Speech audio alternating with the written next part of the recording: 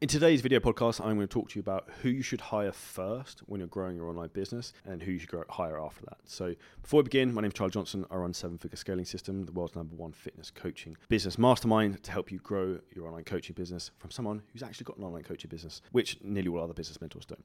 Now to get into it. So when you're first starting out, who should you hire in terms of your fitness business when you start getting traction? Really common question I get all the time from people. Now I'm going to talk from my own experience of what I did first. Now, if we think about the game of growing a business, I like to think about business as a game and gamifying things. It's like chess, not checkers. And we want to think about, okay, what's the key thing that's going to bring in leads, which ultimately in turn revenue? So the first thing I would suggest everyone hires, and the first thing person I hired was someone to help with the content. Because what we want to think about, and I took a lot of inspiration from this from Gary Vaynerchuk and Grant Cardone back in the day, is omnipresence. We want to be on all platforms, we want to be in front of people, and we want to put high quality information out that helps people, that pulls people in. It's like a fishing rod. So you want to be fishing all the time to pull in the leads. So the first person I'd recommend that you hire would be a content creator or someone to help with the filming. In particular, if you're not very good with this. Now, when I would say this, I've worked with a lot of different people, and this is with all due respect to any of them if they're listening to this. Number one thing I'd say, creative people are fucking unorganized. So if you're hiring people who are creative, you're not necessarily going to be thinking they're going to be the most organized people in the world. So you're probably going to have to micromanage them a bit. Now, the best people I've ever worked with have actually been the most unorganized, which is incredibly frustrating. And at some point, you have to have a blend of both, because if you're looking to scale your business, you cannot scale chaos. So the key thing to have with this is an understanding of, okay,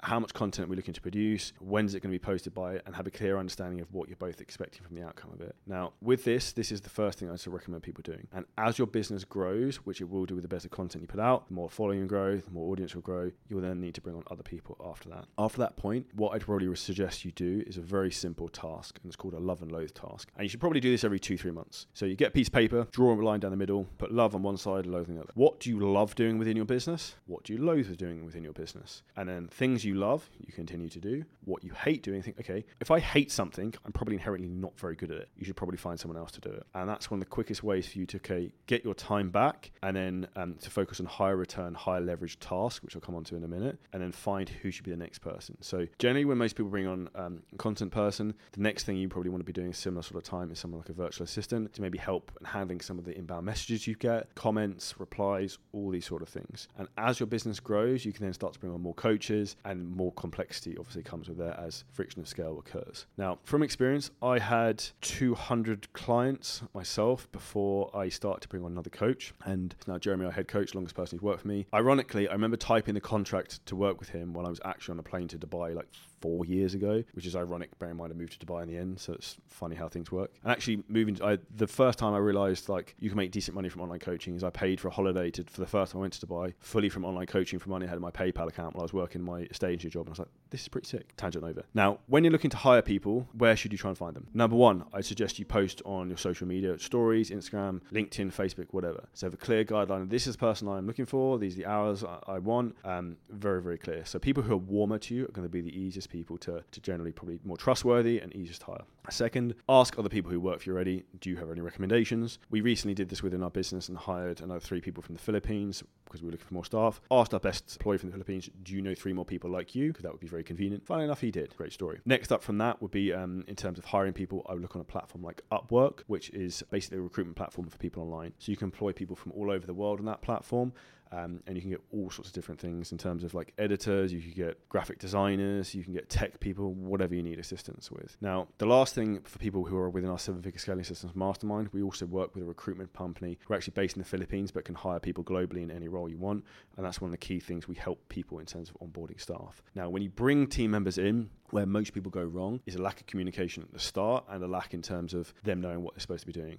Because inherently nobody wants to do a bad job. Now, people do a bad job because there isn't a clear guideline of what they're supposed to be doing or a clear manual. So what we want to create is what's called an SOP, so standing operating procedure. And this is almost like a play-by-play book. If they got hit by a bus tomorrow, you could give that to someone else and then they would be able to fulfill that job role. And that's how you create a scalable business. If someone leaves, someone's sick, you need to replace someone. You're not trying to have to fully train someone from scratch again, or also not understand understand what that person actually does. And this is really, really critical. So from this point of view, when you've got that standing operating procedure, you can then have a core foundation of that across all of your like job roles within your business. And it's also easy to then give that to recruiters or other people to help blow up your business. One of the biggest mistakes I see with people in terms of growing their online business is that they don't hire people soon enough. Hands up, I probably didn't do that at the beginning. And then secondly is that they give people too much of a chance. So a good way to explain this is someone joins your business and they start at like a level 3 out of 10. Like you might be able to work with them for 6 months to get them to level 6. Okay, that's great. But if I brought someone in who's level 6, in 6 months time I can get them to like a level 9, what's going to be a better move? So what you want to think about is trying to hire slow and fire fast. So if anyone makes any big mistakes at the beginning, communication's poor, like which is always a red flag, in particular if they're working remotely. If you message them, they don't respond within 10, 15 minutes and they're supposed to be working, that's a huge red flag. If you get that type of situation, you need to get rid of immediately and find someone else. I hope this podcast episode was helpful. Make sure you leave us a 5-star review. Make sure you check out our IG at 7 Figure Scaling Systems. And if you need help scaling your business, drop us a message over there with Scale to find out exactly how we can help you.